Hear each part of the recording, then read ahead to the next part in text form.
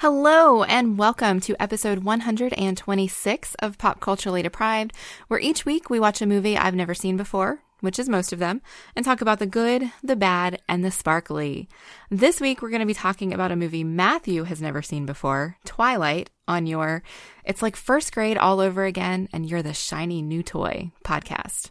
I'm Mandy Kay, and you can find me on Twitter at Mandy Kay if you want to unapologetically love Twilight with me. And I'm Matthew Vose. For reactions to films like Twilight, you can find me on Twitter at Matthew Vose.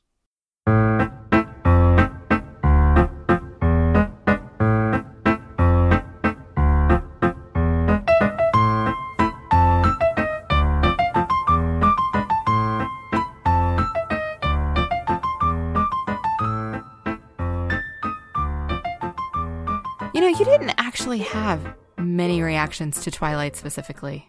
No, I am saving them for this because instantly people are like, oh, we're really interested in what you're about to say. Yeah. Yeah, you gave it, what did you give it? Oh, this part's going to be cut, so. 5 out of 10. 5 out of 10, 5 out of okay. 10. Whatever that means. Oh, well, you're editing, so this may not actually be cut. No, this is staying in. There's no editing on this one. Okay. Strap yourselves in, no folks, editing. We could be talking a while here. All right, so before we actually jump into this conversation, I really cannot be super objective about this movie. I am aware that it is an objectively bad movie. I am aware that it is not a very good adaptation of the book. And from a straight film perspective, it's just bad. But I love this book franchise. I love the books. They came to me at a moment I needed them so desperately. And Bella is a protagonist that I utterly related to, and I had never seen anybody like her in books before. Mm-hmm.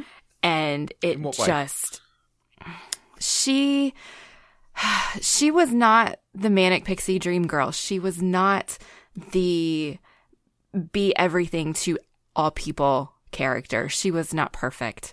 She was not beautiful. She was clumsy. She had low self-esteem. Even watching the movie the other day, there's a line where she reacted to Edward's confession that he can read everybody's mind except hers. And her reaction to him dropping this bombshell that he's telepathic was, is there something wrong with me? Okay. Because he can't read her mind.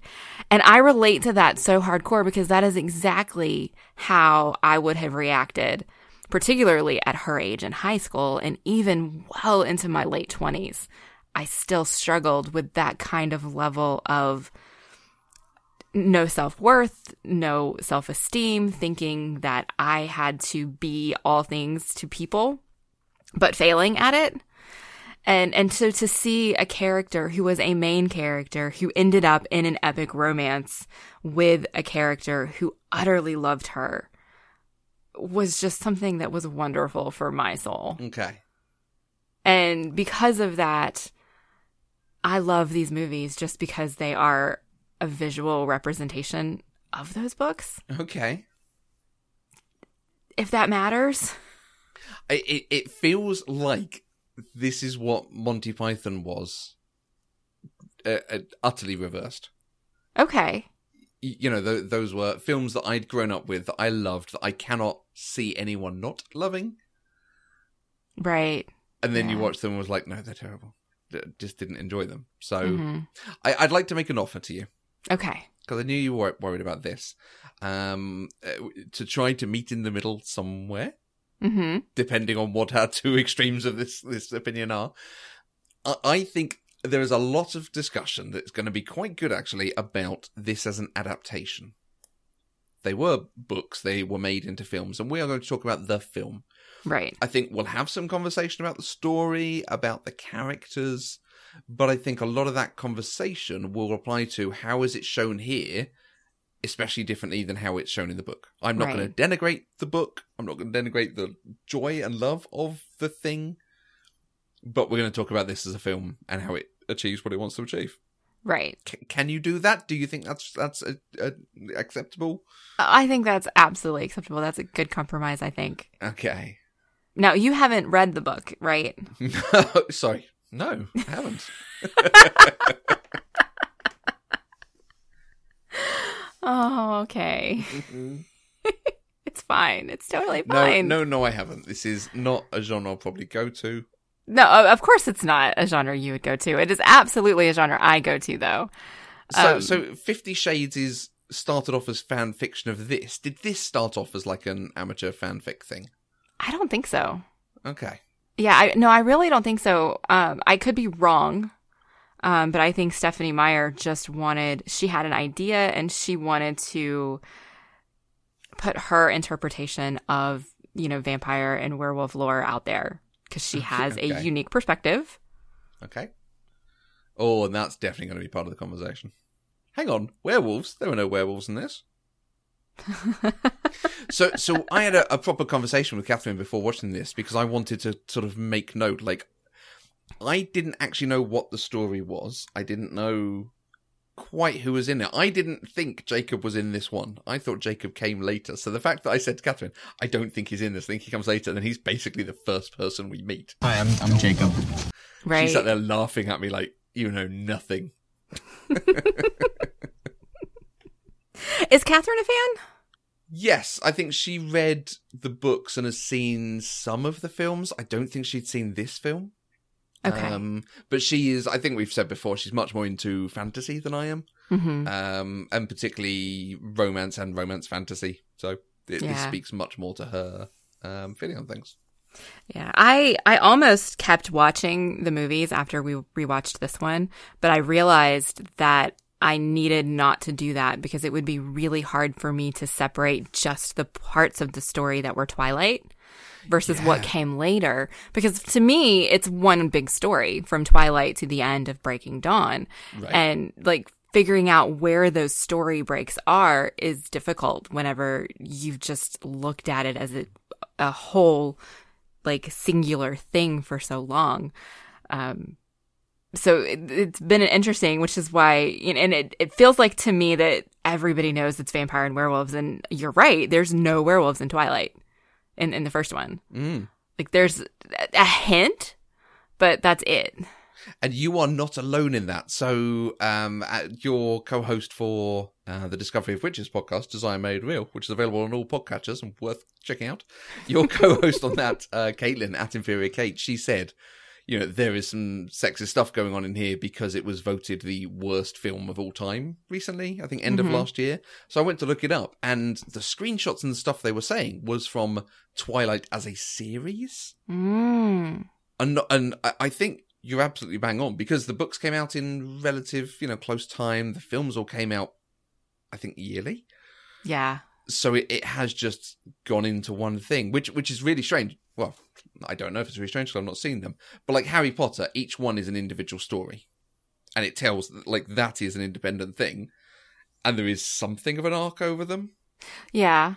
Well, and honestly, Twilight is like that as well. I mean, Twilight, the movie that you saw, tells one cohesive story of how Bella and Edward meet. Yeah, but it doesn't finish what it introduces in that story.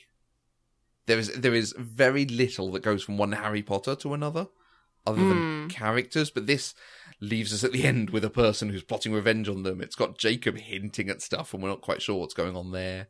Yeah, it is clearly the start of something larger. Exactly. So, yeah. And I am always here for world building. I like when people introduce things like this.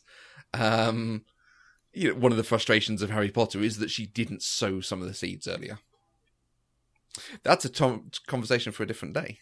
That is. That's a whole different franchise. I think before we really get down to like the brass tacks of the story itself, I want to talk about kind of the larger conversation around Twilight and the movie, because this was a global phenomenon for many reasons. I think they called them Twihards. Yeah. Like, there was Twilight fever. Everybody was Team Edward or Team Jacob. We had teenage girls who just went ridiculously insane for this. It was almost like a Beatles concert from the 50s, like people just going utterly berserk for the stars of this film, for the story itself. After the first one came out, there were midnight launch parties. There were, marathons every successor of before the next one came out. We're going to watch all of them together, not unlike what people do with Marvel. But there was also a significant backlash against it. This, to the point that for a very long time, I was ashamed to admit that I liked Twilight. Okay. Because it became such a stigma. Like, sparkly vampires, oh my God, that's so stupid. Or why would you like that? Or why... If all of these teen girls like it, then clearly something has to be wrong with it, was kind of the feeling that you got about it to start with, before there was deeper, more narrative criticism given to the film. And I came across a quote from Melissa Rosenbert, who wrote the screenplay. And it was interesting. And it wasn't really something I had considered before, but it kind of rings a bell with me. Like, it strikes true. And I want to say what she said, and then I kind of want to get your take on it as a whole. And so she's basically talking about the idea that the hatred of this movie really is a hatred of teen girls. It's coming at it from a misogynistic kind of viewpoint, because she said, we've seen more than our fair share of bad action movies, bad movies geared toward men or 13-year-old boys. And you know, the reviews are like, okay, that was crappy, but a fun ride. But no one says, oh my God, if you go to see this movie, you're a complete fucking idiot. And that's the tone. That is the tone with which people attack Twilight. Because it's female, it's worthy of contempt. Because it feels female, it is less than. And I don't know if it's just because of the current climate that we're in that resonates so much strongly with me. I don't know if I would have agreed with her 5 years ago. But hearing those words, or rather reading those words today, really make me step back and say, like, that feels right. In a way that makes me very sad. Yeah. I feel like I don't 100% agree with her about the way bad action films, bad films geared towards, teens and men are treated. I think they do get slated, and people do say, no, that's ridiculous. That's, something you should not enjoy. I mean, you think about some of the conversations that were had around Dumb and Dumber. And that's not an action film, but there are films of that ilk that it applies to. So the main movie that I kept seeing people compare this to was Transformers. I don't know. That's really hard, because, Transformers is a bad film, and I will absolutely talk about why that's a bad film. It wasn't slated in the same way, and I think that's kind of the second point of it for me, because she's right. It went over and above what you would get elsewhere for Twilight, which I think was for a number of reasons. I think because it was vampires, which are traditionally not done in this kind of a pure romance setting. There is obviously the fantasy romance element of it, of the Dracula story, but normally they're a horror action type thing, right? Whereas in this it was now we're going to make them lovely and beautiful, and even more so than Anne Rice had done, right? Because Anne Rice still made them pretty terrible. And it did go because it was particularly younger women who liked it.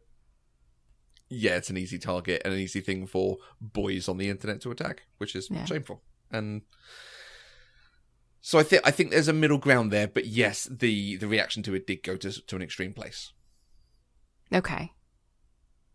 I can agree with that.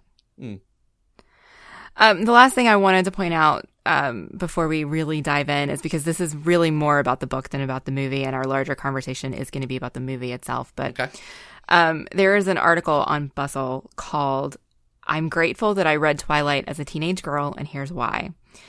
And while I was in my early 20s, not a teen, when I read this article just made me feel so seen. And she kind of closes out the article with, "I'm not going to argue that Twilight is an underrated work of great literature, or that Edward and Bella provide a healthy model for a romantic relationship. I'm not even going to argue that it's not silly. the sparkly vampires do play baseball. But instead of mocking these silly books because teenage girls like them, maybe we should start thinking about why teenage girls like them. How starved were we for romantic fantasies that Twilight became such a huge success? Why are straight women's problematic fantasies considered so much worse than those aimed at straight boys?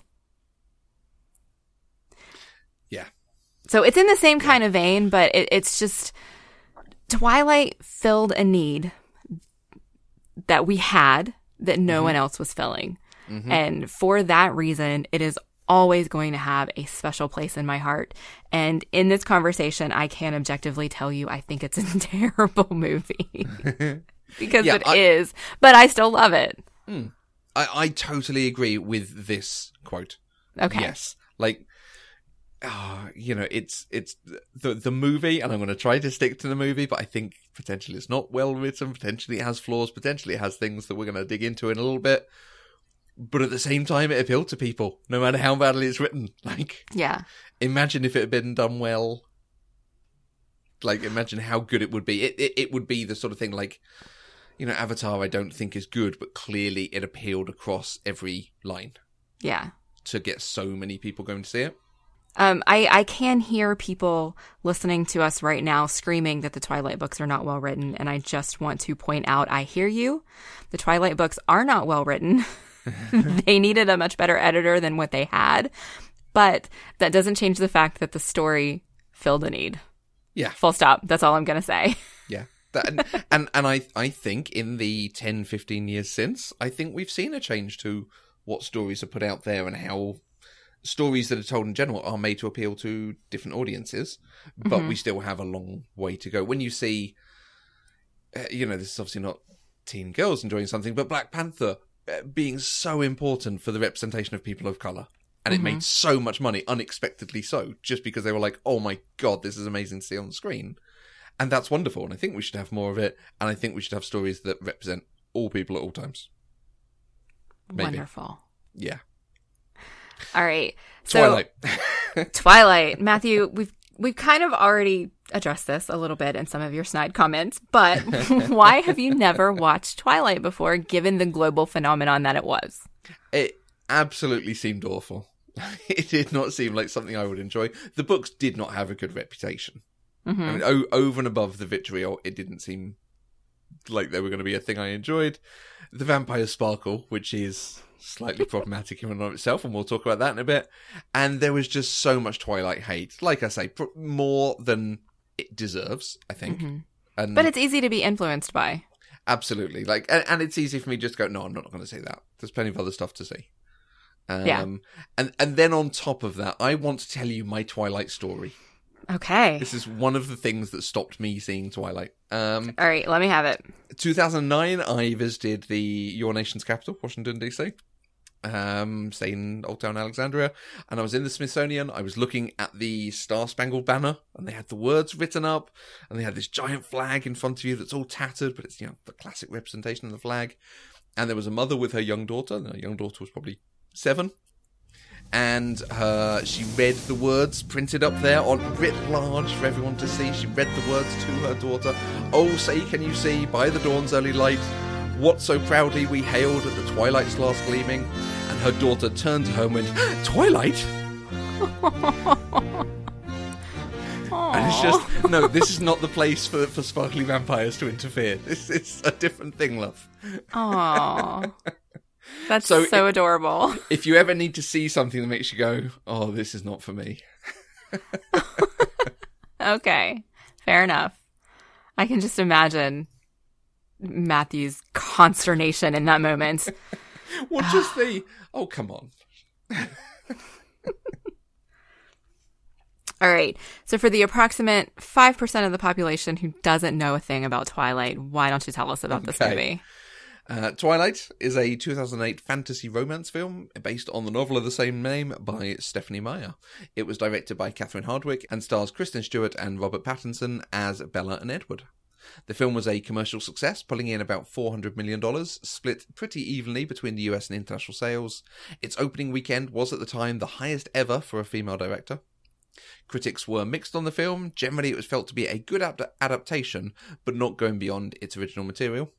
and several sequels were made based on the whole series of books.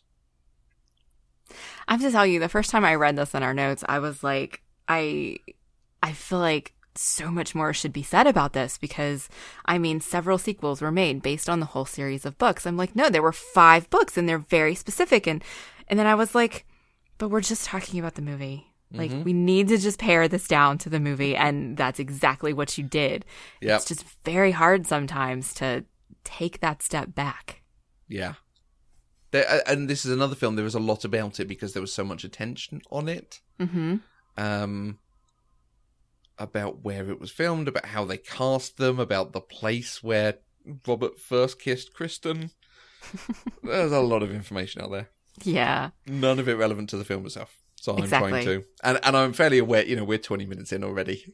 I know. And we haven't even gotten to, did Matthew even like it? So if you don't know and are listening to this, which I get, this might be a way to decide whether you should watch it or not. Bella moves to Washington State to live with her father. She meets glowering Edward, and they begin a romance that is dangerous to his family and her life. That's accurate. Glowering Edward. And I'm trying to do that because I keep wanting to call him brooding, and he's not brooding. Yeah, he's definitely not brooding. Yeah, we'll come to that. Do I need to ask how you watch this? I own it, of course. I own all of the books and all of the movies. Nice. Is it a box set? Did you buy them one by one? Oh, one by one. Okay. I am not a person who will buy them one by one and then go buy the box set when it's over. And I'm too impatient to wait for the box set. Right. So I'm almost never going to have like the director's definitive edition of the entire series unless somebody buys it for me because I don't see a reason to buy something I already have. Okay. That's fair. I'm weird. I get that. No, I buy the original version. I buy the limited version. I just know. upgrade as life goes on. Yeah. I didn't even do that with Buffy. Like, you'd think I would have, and I didn't. I bought the first DVD release, but that's the one with the, letter. It's the numbered edition with the letter from Joss Whedon and all sorts. Oh, it's beautiful. Okay. So I'm never upgrading that one. Where were you able to find it? Because I'm fairly certain you probably didn't go buy this one. I didn't. Sorry, no. It's actually on Netflix, and it's been broadcast on a couple of TV channels recently. Okay. So it's available everywhere. I didn't look, but I suspect it's also on Netflix here. Right. It feels like a fairly one that you'd buy the international rights for altogether. Yeah, I think so. I don't know. What about the cast? Do you have much experience with Kristen Stewart, Robert Pattinson, or Catherine Hardwicke, who directed? Catherine Hardwicke, I don't think I've seen anything. Oh, no, it's Catherine Hardwicke. Sorry, let's start that again. Catherine Hardwicke, yes. I really enjoyed 13, which she was director and co-wrote with one of the other people in Twilight. Really heavy film, but very good. And I might have seen Lords of Dogtown. There's a film called Lords of Dogtown. And there's a film called, I'm going to say Z-Boys? Dogtown and Z-Boys, which is another film about skaters in California. And I've seen at least one of them, if not both of them. It's so long removed now, I'm not sure which one. Okay. But yeah, no, Catherine Hardwicke, big fan. Robert Pattinson, I have not seen anything else he's done. Like, I know he's in Harry Potter, but barely.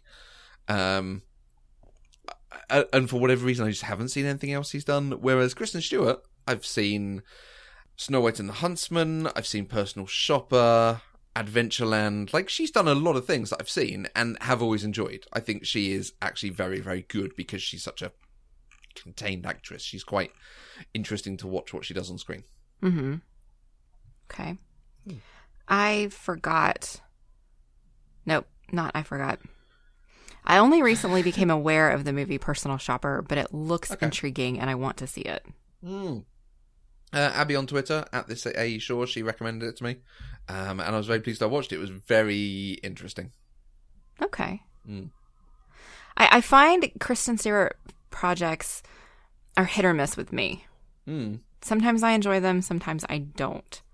I think she's still doing lots of Slightly more indie films, slightly more interesting films, not necessarily totally mainstream yet. And I don't, she's like Daniel Radcliffe and that lot. She doesn't need to go and do anything mainstream now if she wants to.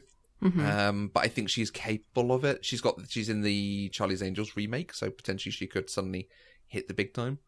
Do we want to talk about your experience with similar material, namely vampires, besides Buffy? Well, I love vampires.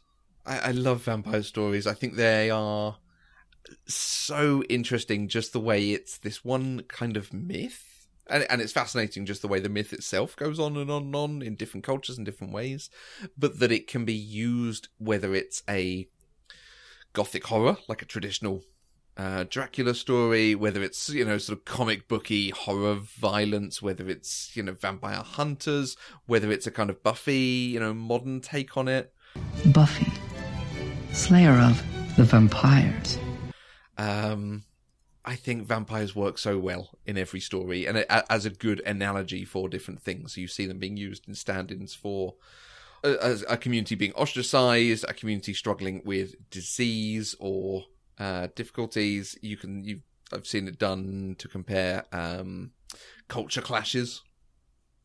So vampires and werewolves is obviously a very obvious one. Yeah, I like vampires. I've seen a lot of vampire films and vampire TV shows. I don't think it's necessarily the vampire-ness of it, but I think Angel's better than Buffy for me. Yeah, vampires are awesome. Go vampires. Yay! Do you have a favorite vampire story? Favorite vampire story. I mean, What We Do in the Shadows is one of the greatest films I've ever seen, but I don't know if that's because of the vampire story. I think it's just because it's one of the funniest things ever. Okay. I think probably Buffy and Angel is the one I would sort of talk about, like, this does it really well. But, Blade is an interesting take on vampires. Lost Boys is an interesting take on vampires. Interesting. So, for full disclosure to our audience, we are planning a vampire month in October. And all of the ones you just mentioned are on the slate for that. Yeah, I think that's why they're all in my head. I mean, there are...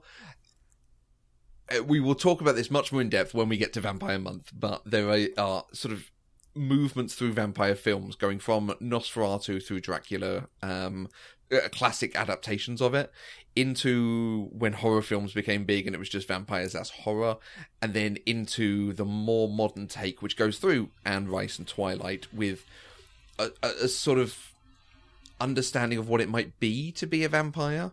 Mm-hmm. How do you actually consider, someone who lives for that long and sees people dying? What does it mean to them? How do you live your life? How do you form a community around that? And there are great films that do that. Films like Only Lovers Left Alive with Tilda Swinton, and Let the Right One In, or A Girl Walks Home Alone at Night, that do really interesting takes on vampires. We are in a time where they're doing great takes. Wow, I've never heard of any of those. All right, Matthew, did you enjoy Twilight, the movie? If you'd asked me that at the baseball scene, I'd have said yes. I'd have said I was quite enjoying it, in spite of some of the performances, some of the effects, the fact the vampires sparkle. I probably would have said, yeah, actually, this is doing some good stuff. However, from that point on, probably no. I think this film becoming an action thriller doesn't necessarily make sense, and is a bit of a waste compared to the good stuff they were doing before that. Okay. So probably no in total, because that's what the film becomes. So you were really wanting this to fit more into that rom-com formula. I'm not sure the com is in there. I mean, maybe, it could have done with a little bit of lightening up. But the romance, absolutely. I think this is a rare occasion where I would say the romance is not given enough for me. I love that this is in a sort of Austen Bronte style, and it could be doing some really interesting stuff. But talking about the different classes, the social systems, there is an element of her going into the vampire's family and the time she spends with them that is reminiscent of things like the main character from Pride and Prejudice, who's named Jane? No? If you hadn't asked me that. Yeah. Elizabeth, Thank you. God, man. Elizabeth Bennet. Yeah, the bits of Elizabeth when she goes and visits the Darcy's aunt, I think it is, and is suddenly seeing, different classes around her, and like, oh wow, actually it's very, very different, and people act differently, and I have my opinions of them, and they have their opinions of me. I felt like it was doing some of them, but then it was just, oh hey, we've met evil vampires, and now we have to drive 4,500 miles to get away from them. Okay. In that kind of story that you're talking about, you do still have to have a conflict. There has to be some sort of growth or change. What would you have made that conflict if it wasn't vampires are dangerous and we need to show that vampires are dangerous? I think it can be vampires are dangerous. I think it could even be the evil vampires that we meet. Who just sort of, oh, look, there's evil vampires. I think it could have been him fighting for her, resisting his urge about her. It doesn't have to be. And then suddenly there are vampires that want to kill you. So we now won this whole chase sequence. I think it could have been much more about everything they had set up rather than suddenly introducing this thread that I don't think fits. I don't know necessarily whether it... This might be where we get into the adaptation of it, because it just seems to come out of nowhere, and I don't really understand the reason for it. It's like, oh, I defended you, so now he definitely wants to hunt you, because there aren't any other humans for him to hunt? Because Okay, so to you, it felt like it was kind of specific to Bella being this magical creature who everybody wants. She's irresistible to Edward, and now she's irresistible to James. Is that what the movie kind of made it feel like to you? Yeah. Okay. Why her? And then why does he go and threaten her mother but not kill her? Okay. Yeah, that makes sense. From an adaptation perspective, I think the story was told poorly. Okay. It left out some things. It rushed some things. I think in the book, I never questioned what was happening. I think they spent more time in the book explaining why the Cullens were different from other vampires, instead of setting the Cullens up to be the norm, which is what you get here. In this movie, they did go out of the way to say, we're quote unquote vegetarians because we only eat animals, but they didn't spend a lot of time explaining what vampires in this world actually are. They're assuming that the lore and that the lore is true.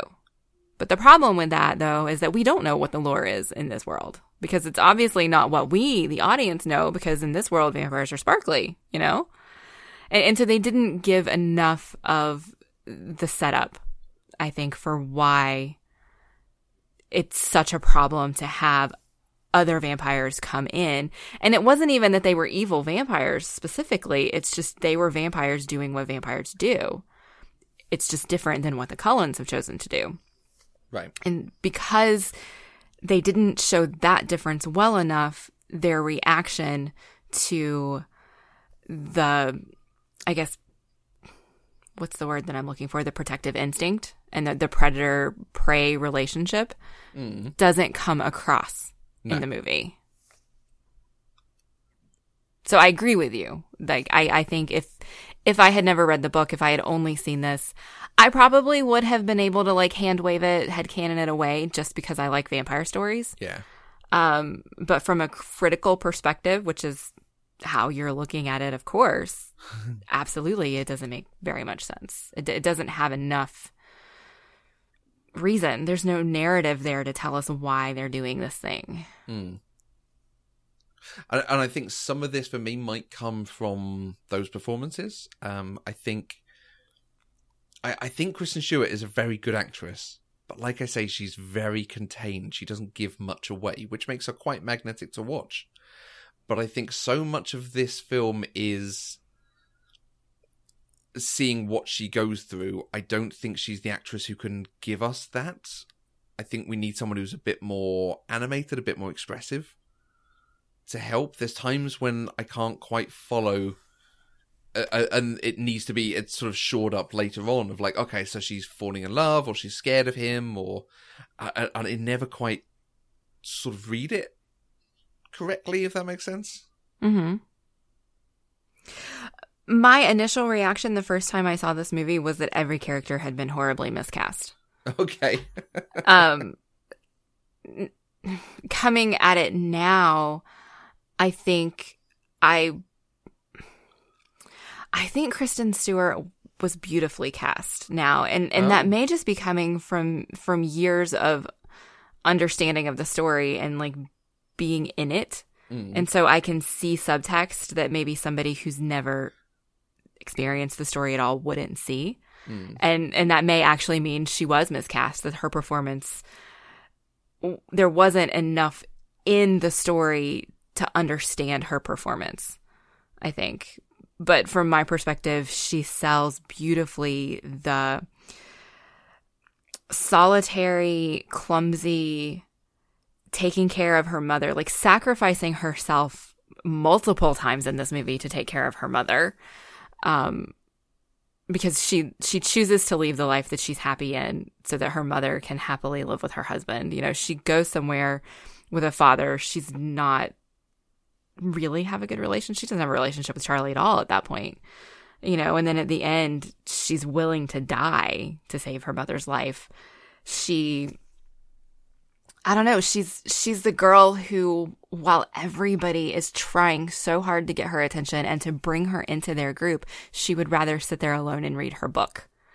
Okay. And because of those things, and those are some of the things that I relate to so heavily with her character, I feel like Kristen Stewart projected that vibe. She was a loner. She was solitary, but maybe given the lack of depth in the adaptation and the script itself, there needed to be more. So I think you're absolutely right. I did get the sense that she was a bit of a loner and wanted to be kept away, or wanted to keep away. But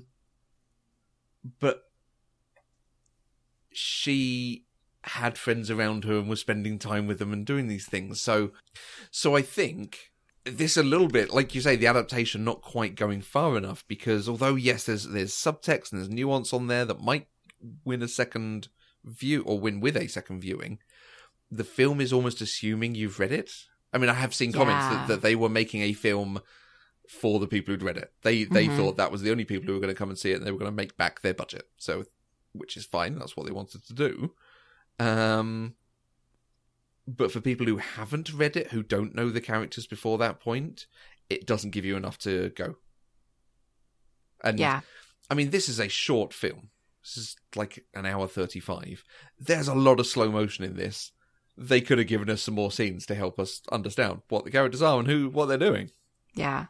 They didn't give us enough to be invested in the characters. Like, there was no reason for Bella to be so upset that Charlie could be in danger.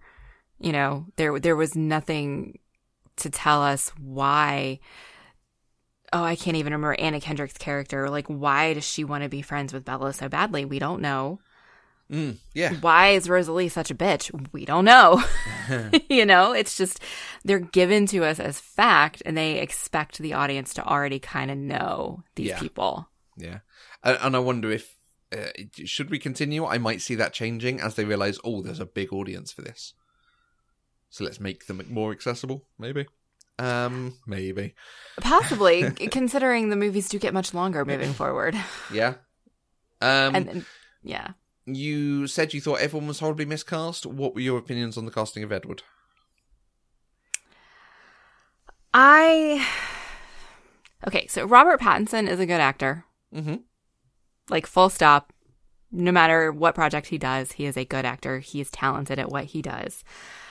I don't think that he portrayed Edward in the way that Edward was portrayed in the book. Okay. Edward was, like, magnificent. He was the perfect gentleman. He was the character who... he did everything in his power to make sure Bella felt loved, that Bella felt safe, and that Bella was really the center of everything for him. And that does not come across in this. You get more, Edward is tortured. Edward is pained. And while those things may come to play in later parts of the story. In Twilight itself, it's all about the romance. Mm. And that romance just wasn't portrayed the way you want a fantasy romance to be portrayed. Right. Yeah. And I just don't think he carried it well enough. He focused too much on the dark nature of vampires in his performance. Does that make sense? Yeah, absolutely. So it's interesting that you're not talking from a physical perspective. I mean, is he the sort of person you pictured? No, but I mean, everybody has a different taste. I don't particularly think Robert Pattinson is very attractive. Okay. But that's just me. Lots of people do.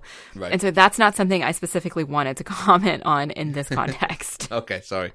So do you have a perfect casting, and why is it Tom Hiddleston? Oh, wow. Huh. Tom Hiddleston's too old to pull it off? No, but at this time, 10 years ago... That's true. 10 years ago, Tom what, Hiddleston late probably could 20s, have done it. Because Keanu's too old at this point. I think if it was in the 90s, maybe even early 2000s, Keanu could have done it.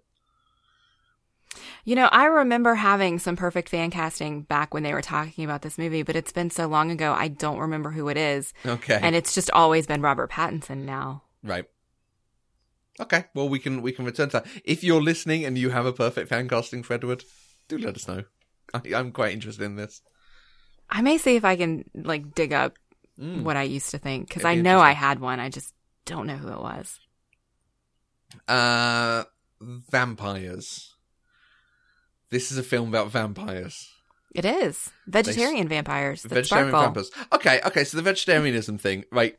Terry Pratchett, the way he wrote modern vampirism in the Discworld, he had the League of Temperance, where they go to meetings and they talk about being off blood, and, you know, being good with people and trying to fit into the modern world. They have an analogy to goth culture for vampires, where they give each other names like Susan and dress up in cardigans. They try to be utterly ordinary and this kind of thing. Like, you know, I've seen people doing interesting things with vampires, particularly about the trying to fit into modern culture. These vampires sparkle, and they actually bite, but not with fangs. They're just like all of them in sizes, biting into you. But still, they have venom. So they've had in becoming a vampire, they've had a physiological change. They now secrete venom, but it hasn't changed their teeth. But now they sparkle. I could accept all that. Having now watched it, I mean, it's ridiculous, first. But she doesn't explain why these vampires are different from the vampire myth. Because this is a world where the vampire myth exists. Bella goes and Googles, and she finds information on vampires. This is a world where, frankly, Buffy the Vampire Slayer exists as a TV show. Yes. So she knows what vampires are. But there's never a point where they're like, hey, how come you sparkle instead of turning into dust?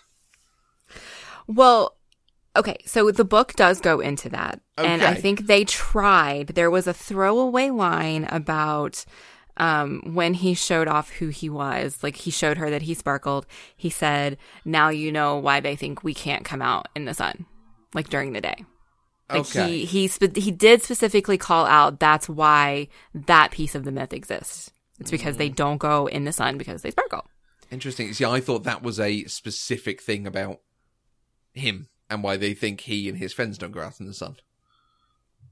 Oh, no. Not as this is about vampires. No, that's a vampire thing. Vampire in this world, all vampires sparkle in the sun. Oh yeah, but not why the myth. It was just, this is why your friends make comments about us not coming out when it's sunny. Oh. Who knows? Yeah, so in the book they do flesh out the modern vampire myth and how some of those myths have come to be. Right. Given the reality of vampires in this world. Okay. They just left it all out of this movie. That's a shame. Because I think it needs it. I think it needs it, because otherwise you're like, no, you can't just tell me vampires sparkle and we've had it wrong, or this is a different thing. Mm-hmm. I mean, I have seen other films where they introduce things that aren't necessarily part or staples of the vampire myth, but they still go to explain it. There's a film called Dracula 2000, that very heavily leans on the vampires and Silver, vampires not being able to touch Silver, which you only see very rarely in vampire things, I think. But they explain that because they say the first vampire was actually Judas Iscariot, and he was paid in 30 pieces of silver. And then he hanged himself, but God wouldn't let him die because of his betrayal. Like, they do a backstory where you go, oh, yeah, that's quite, it's a nice explanation. It's a bad film otherwise, but that was an interesting take. Yeah. So I wish I'd had that. But on the flip side, there is a lot of this film, and particularly the film, I don't know, I from what you're saying about the book showing how much he loved her and cared for her and wanted her to feel protected, I think it's less so, but there's a lot of this that has subtext of an abusive relationship. Certainly psychologically.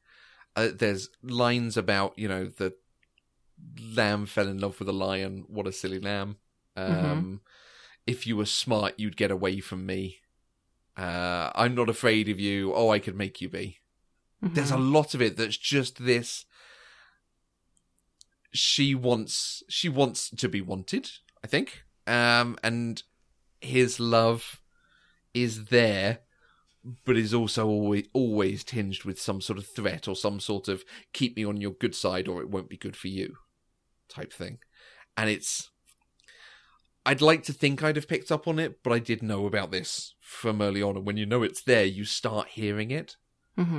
It reminded me of that line in Hamilton where the king is threatening the Americans and he says, I'll send a fully armed battalion to remind you of my love. Now, wow. Now that's a legitimate line because it is about these two, nations abusing each other and in a war with each other and so on. But there are lines almost exactly like that of I could kill you and you're just nothing compared to me. You can't run from me, that kind of thing. That's like, oh, this is really bad. So I have thoughts. Yeah, go on. Did that ever stand out to you? What have you sort of seen it over the years, or? It never did until people started talking about it after the movies came out. Okay. And even now, I think I struggle with it because I see exactly what you're saying. I see how those things are problematic. But I don't think Stephenie Meyer intended them to be problematic. From my perspective, and I believe this is what she intended, what we're seeing is a relationship between two people, one of whom is very deeply conflicted about the relationship because the reality of it is that he could kill her at any moment just by very nature of who he is, what he is. And that his nature wants to kill her. Exactly. I think is the point, yeah. And what she is doing everything in her power to tell him that she accepts him as he is. And he is trying every second of every day to remind her who he is so that she won't accept him. Because he doesn't accept himself. Which I don't think super came across in this movie. Yeah, so it's interesting you saying that you've heard it since the movies came out. I wonder if the movies, because they've picked and chosen what they've shown on screen, it's ended up sort of funneling through to some of the core of that. Where when you get it in the middle of them spending a lot, because I imagine in the book there are a lot more scenes of them spending time together. It sort of softens it somewhat. And you're absolutely right. This is why I hope I would have picked up on it, but I'm not sure, because it is about vampires and humans. Right. There is a class difference here, and it's dangerous for her, and the film does a very nice job, actually, of showing it's dangerous for his family. If people found out they were vampires and what vampires were, they'd at the very least have to move on, if not kill a bunch of people that they clearly don't want to do. Right. So yeah, I agree with you. I think that's where she's writing it from, but the film is portraying that, and it's portraying it very strongly. And I think even if it was evident in the book, they could have taken it out. And I feel like it's dangerous to have included it in something that was such a phenomenon. Do you think that there's something to be said about portraying a man who has the power to hurt a woman, but actively and repeatedly chooses not to? Not the desire to hurt a woman. Yeah. Let me just differentiate there. Yeah. But the power, because that's what we're seeing here. Edward has that power. because of what he is, but he loves her. He restrains himself. Yes, I agree with you there, except he keeps reminding her of that fact, and that's where the abuse comes in. The fact that he says, it's a good job I love you, because otherwise you'd be dead. And that is one of the core tenets of abusive relationships. Okay. So, yeah, the film found other ways of doing it. I would say, yes, it is a good thing to show, someone going beyond his basic instincts. Okay. Yeah, you're not wrong. I don't disagree with you there. I think, again, this is one of those things where I have a hard time being objective about it. Right. Just because I never read it that way. I read it the way it was intended. And I think probably the fact that it shows up in a way that's not intended in a lot of ways makes it more problematic because it normalizes it. Mm-hmm. But because I like the story so much, I struggle with that because it's easy for me to dismiss it as that's not what she meant. Yeah. Yeah. And so it's a line that I have to kind of delicately balance. And I agree with you. I don't think it was meant. However, it's what's ended up on screen. Right. And there are reasons why it can get through, why you can sort of watch it without seeing it, because I think they actually have quite good chemistry together. I think these actors work together as much as I think there's bits of Bella that could be changed and improved. I think the scenes they have together, particularly as the film goes on, I kind of see it. I kind of see them being a couple. And I mean, were they a couple in real life? Am I right in thinking? They were for a little while after this, yes.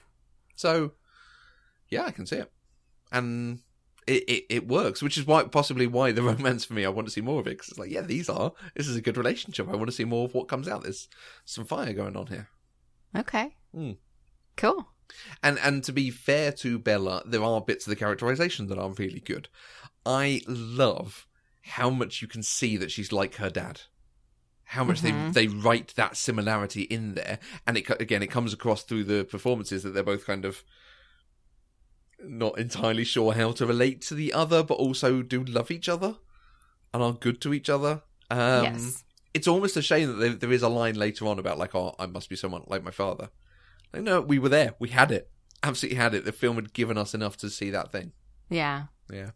We can talk about Bella as a bit of a gothic heroine. There was a really interesting comment from at the Maria Dawn on Twitter, who said we could discuss this as a modern gothic fiction, mild horror elements combined with romance, and complete with flat single-dimensional characters, which, as I said on Twitter, tell us what you really feel. And to be fair, the response was, it's not an indictment of the book. Gothic literature was very popular for many reasons. It's interesting that unlike other YA novels, Twilight was written in a different style and gained popularity so quickly. Maybe readers needed some updated Gothic themes. That's very similar to what you were saying earlier. That quote about, people needing these sorts of stories and perhaps modernizing them and so on. Mm-hmm. Yeah, it definitely filled a need. But there was also a point made that, Bella is, certainly in this film, her existence is there to be wanted. She's there to be the love interest and for him to desire her, for the other men to desire her. And we don't really see her have much beyond that. Okay. This is me trying to step back from the saga as a whole and just look at this movie because I know more than you do. About Bella and Bella's purpose in this world. Okay. So in just Twilight, though, I wouldn't say that her purpose is there to be wanted, because Bella was, and I said this already, Bella was there. She did everything in her power to try and accept Edward for who he was, to show him that he had value despite what he felt about himself. She did the same thing to her mom with trying to take care of her mom and give her mom what she thought she needed. Bella was there to take care of other people, which is, I guess, a different side of the same coin, really, but it's not male gazy. And so it makes me feel better. That is very true. If I would think about why we are watching this this character. Why we're following her story? Why are we not following Edward in this story? I'm not sure, because she moves to Washington, and then it's all about the vampire that wants her and the boys that want to go out with her. There is nothing in... And the vampire that wants to hunt her. She does not end up having a... And she triumphs because she gets into that college she wants to get into. She gets that job she wants. She gets the man she wants. It's about other people's reactions to her. Okay, that's fair, because she doesn't even triumph over James. They have to come rescue her. Yeah. 4,500 miles away. Which they got to very, very quickly. Why? Why even write that you're in Phoenix? Like, she's going to be caught anyway. Clearly, the guy is going to catch her. Yeah. So why make it Phoenix? Why not? We're just going over the Canadian border. We're just going down to the mountains. Doesn't have to make sense. No, it does not. No. There are many delightfully wonderful books and movies that don't make sense every step of the way. That is fair. That is fair. But no, yeah, that is a very good point of evidence for why this is a sort of modernized version of some of those themes. And I think there are books since this that then have taken it further and done better. Mm-hmm. Which, you know, you would talk about this being an important book in evolution of this sort of genre. Absolutely. We talk ad nauseum on Desire Made Real about how Discovery of Witches would probably never have been published if it weren't for Twilight coming first. Yeah. That was the one I was thinking of, and I wasn't 100% if it was first or not. Yeah, no, Twilight definitely came first. Yeah. And I think there was a resurgence in vampire fiction after Twilight. You know, True Blood was already around, but True Blood was for a much more mature audience. Yeah. And so it wasn't until Twilight fans grew up that True Blood became as big as it got. You know, so Twilight is really the thing, I think, that just reinvigorated the genre. And I think some of those films that I mentioned, things like Let the Right One In, A Girl Walks Home Alone at Night, have elements of the sort of gothic romance to them, but they are almost a reaction in the other way of like, okay, you're going to make vampires these tragic heroes and so on. Let's do that, but keep them dangerous. Okay, that's fair. Liked. Yeah. Anna_MCG on Twitter made comments about that, the abusive elements to it, and saying that it starts a dangerous example for its teenage fandom. I can see that it would, but you'd hope that it would open up the possibility for conversations about it. Mm-hmm. And not be, you exist to be loved and wanted by people who are potentially a bit bad. Yeah. Although it stands out that Pixar made this a single joke in one of their films. That bit in Inside Out where they see the boyfriend, and the boyfriend's just, I would die for Riley. and that is basically Edward for Bella. Yeah. Oh, wow, yeah. I really, really would like to continue talking about the series with you, because some of these things are going to get worse before they get better in the scope of things. And it's really hard for me not to talk about them right now. It's sounding like we probably will. Who else did we hear from? We heard from Jozzy at Jozbot7. The rain is real and curly-haired people don't belong in the Pacific Northwest. True story. Now, I've been watching Twin Peaks this year, so I was watching this film like, wow, these are some fantastic trees. Say, what sort of trees have you got around here? Got to find out what kind of trees these are. They're really something. Which so far, I'm not far into Twin Peaks, but it's been the best thing. I love Carl McLaughlin anyway, but and now going back to other things said in Washington State. Brilliant. Anna also made a great comment about how in this film, beyond everything else, the blue filter is so heavy-handed, I just cannot. And yeah, they've done makeup to make the people look pale, and then they've put this really pale filter over them. They look like albinos. It's way too far. I suspect that will get better as time goes on. I have a question for you. Just general vampireness in general. General vampireness in general in this movie. Yeah. So a specific general, whatever. Do you recall which vampire in the Cullen clan was Jasper? Was that the Backstreet Boy one? The one who No. looked like... No, okay. No, that's Emmett. Jasper's the one who looks like a walking corpse. Okay. He's trying to channel Jack Sparrow a little bit. Okay. But with no emotion. Jasper Hale. He was the one with Alice. Oh, Monkey Man. The one who climbs up Monkey the tree in the baseball game. Oh, yeah, okay. Yes, yeah, okay. My Monkey Man. Yeah. Yeah, okay. That one. Yeah. Did you have any opinions on his performance? Oh, I didn't even notice his performance. I'm really okay. sorry. Okay, that's fine. It's actually probably better that you didn't. Okay. Is he going to be a thing? He plays that character consistently across the entire franchise. I will say that. And I just... Okay. It's bad. Right, I'll keep an eye out for him when we come to the other ones. Who else did we... God, we got so many feedbacks on this. It was awesome. Our friend Kim at Metzgill. I read the books first. They were terry good.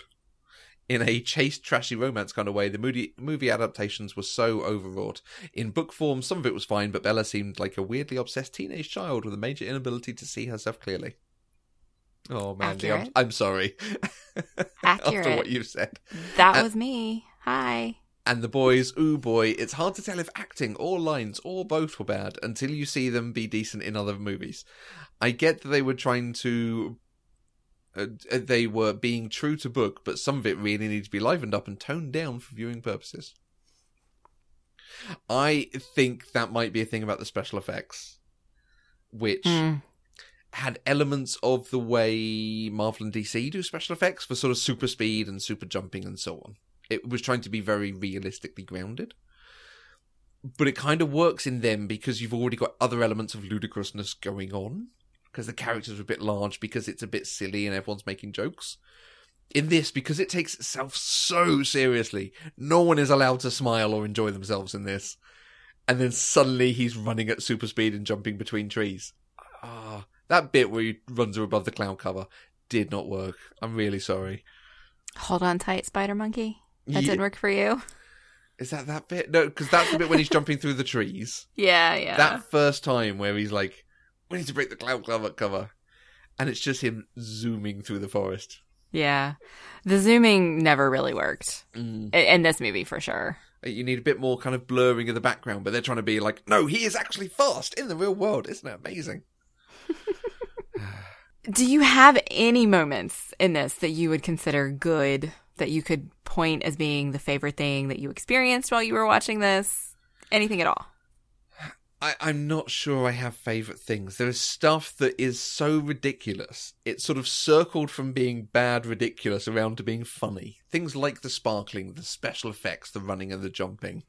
The fact that they don't have fangs, but they do have venom. So, like, when you see that she's been bitten, it's like, you know, when you see, like, children have bitten something. Or it's that kind of teeth marking. It's a bit ridiculous in a vampire myth where you could just say, oh no, they've got fangs, it's fine. And then there's the voiceover narration that's so Emily Dickinson, like with her opening line of like, I'd never given much thought to how I would die. I just sat there and was like, F off, Bella. It's reminiscent of Winona Ryder in Beetlejuice. It's that kind of... I am alone. I am utterly alone. Yeah, it's exactly like that. You know, I have found that movie adaptations of books from first-person point of view rely very heavily on voiceover. Oh, yeah. And I don't think anybody's found a better way to do that. Or if they have, I haven't seen it. There are books on our list. There are films on our list that are adaptations of books that do it very, very well. But the one that is coming to mind is High Fidelity, and they do that because he just talks to the camera. He just breaks the fourth wall. My Desert Island. All-time, top 5 most memorable breakups in chronological order are as follows.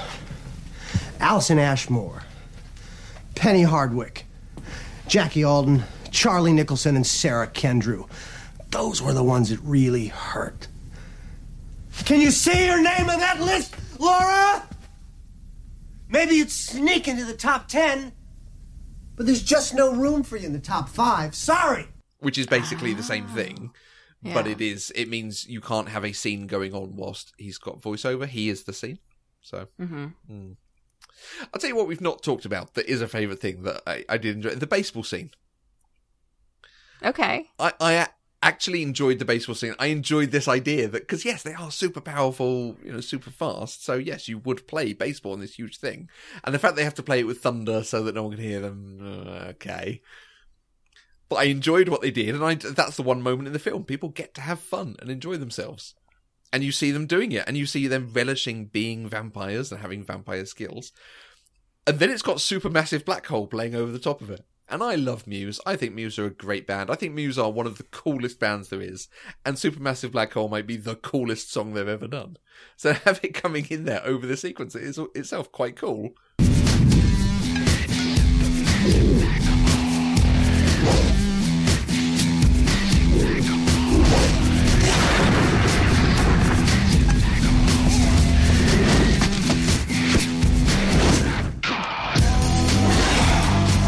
Monkey man. Yeah, it worked for me. I was enjoying it. Okay. Yeah. Until evil vampires showed up and ruined it all for you. Evil vampires rock up, and I was like, oh, they're the dudes who have been killing people. Now it all comes together. Because I thought the Doctor was the one killing people. And I was getting very... Because they do look fairly similar, James and the guy from Supergirl, whose name I now can't remember. Character is Carlisle. Actor is Peter Facinelli. Yes. Who was Maxwell Lord in Supergirl? Yes, Maxwell Lord in Supergirl. Yeah, it then all made sense. I was like, oh, okay, they're different people. Now I get it. Now I get why we've been tracking that story. My actual favourite thing, there was a video that went around, and I don't know if you've seen this video or not. Oh, Matthew. a bad lip reading of Twilight. Which, now I've seen the film, is even better. I did see it many, many years ago. Okay. A whole bit in that where... Oh, what is it? My brother's name is Kevin. Oh, wow. Kevin. He's Kevin. So... Okay. Kevin.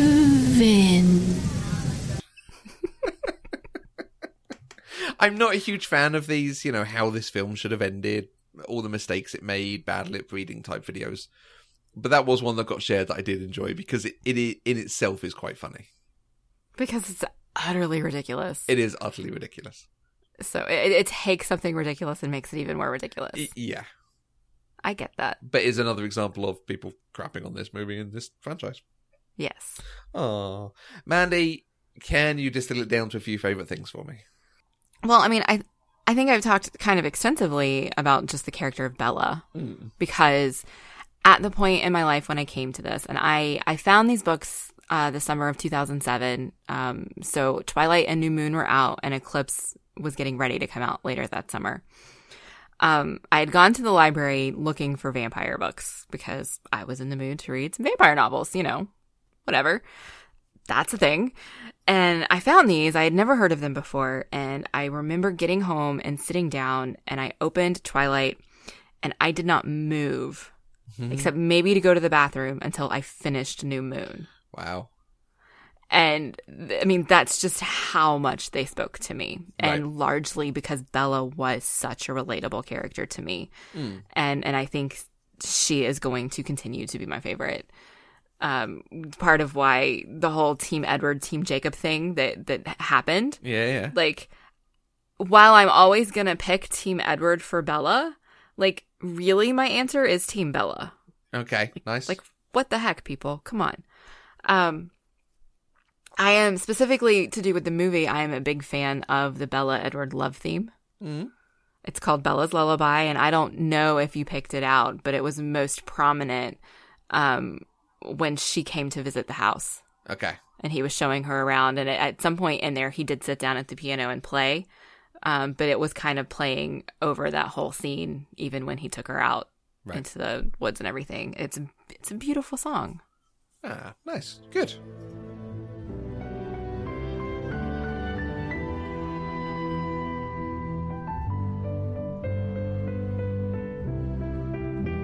I don't always notice love themes.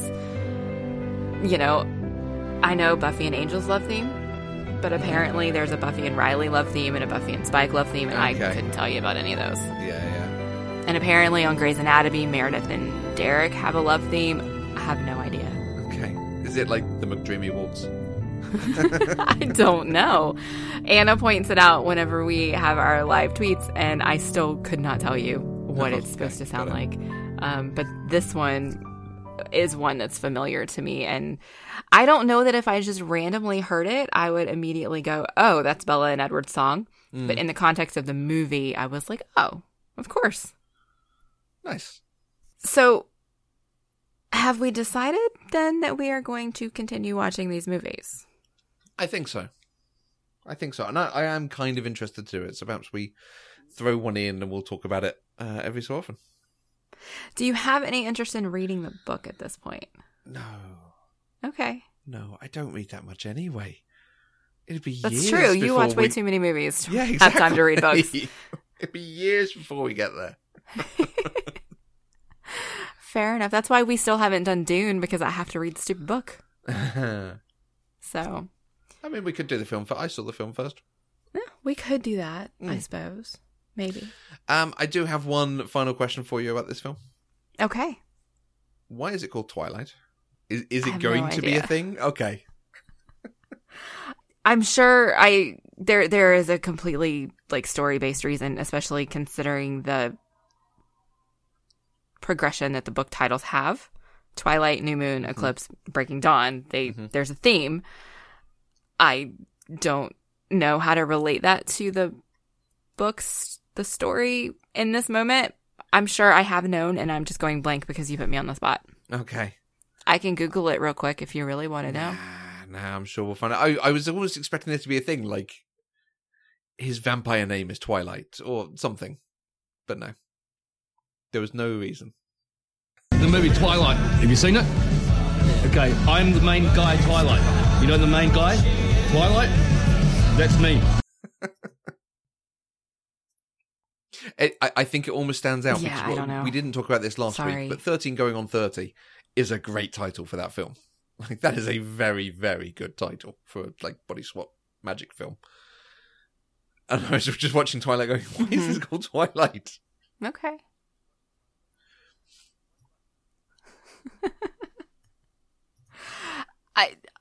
I feel like it's some sort of symbolism that Stephenie Meyer was going for, and it's just unclear in this moment. Well, at a quick glance at Google, it seems to have something to do with some sort of biblical imagery. Stephenie Meyer is Mormon, but I don't know. It is what it is to me. So I think it's cool that there's a progression and they all go together. And the book covers look really cool on my shelf next to each other. So and I might want to retract that, saying it doesn't work. Does it work? I mean, it is a good name for these sort of gothic, in the Twilight sort of stories. I mean, can you come up with, on the spot now, demanded from me, a better name for this story? Yeah. Because actually, thinking about it, this might be a name that works. For this particular installment, no, I mean, I'm sure there probably are. I just can't come up with one on the spot because I suck at that sort of thing. But I think both New Moon, Eclipse, actually all three, New Moon, Eclipse, and Breaking Dawn, all make sense for where they are in the story arcs and what's happening. So I almost wonder if she had mapped out those and knew what she wanted to call them, and because of that, maybe. It Okay, if to Twilight? you know why this was called Twilight, if you have better names for this than Twilight, if you have ideal fan casting for Bella and Edward particularly, let us know. You can join the conversation using the hashtag PCDeprived on Twitter, and you can find us on Twitter or Facebook or Instagram, anywhere you need to find us, at Eloquent Gushing. And you can drop us an email, podcast@eloquentgushing.com, or leave us even a voice message, speakpipe.com/eloquentgushing. Hey. I have an idea. Hey. I was thinking about this while you were talking. What if it's called Twilight because this is about that moment in Bella's life where she has fallen in love with a vampire, and so she's very, very close to joining, the dark side. Not necessarily the dark side, but, the side that has to be only around at night. And so her life is in this period before darkness. No, you're reaching so far. I know. You're gonna fall I know. It's all I got. It's all I got.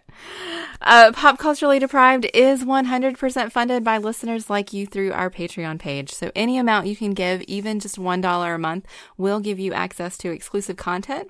And it will also help to support our network and the shows we're currently doing and the shows we hope to do in the future. So to find out more, please visit patreon.com/eloquentgushing.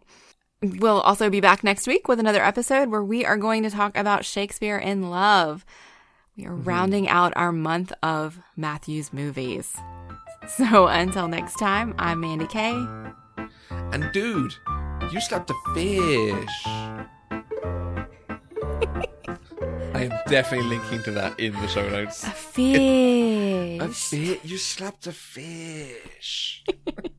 Pop Culturally Deprived is an Eloquent Gushing production. For more information, go to eloquentgushing.com or find us on Twitter @eloquentgushing.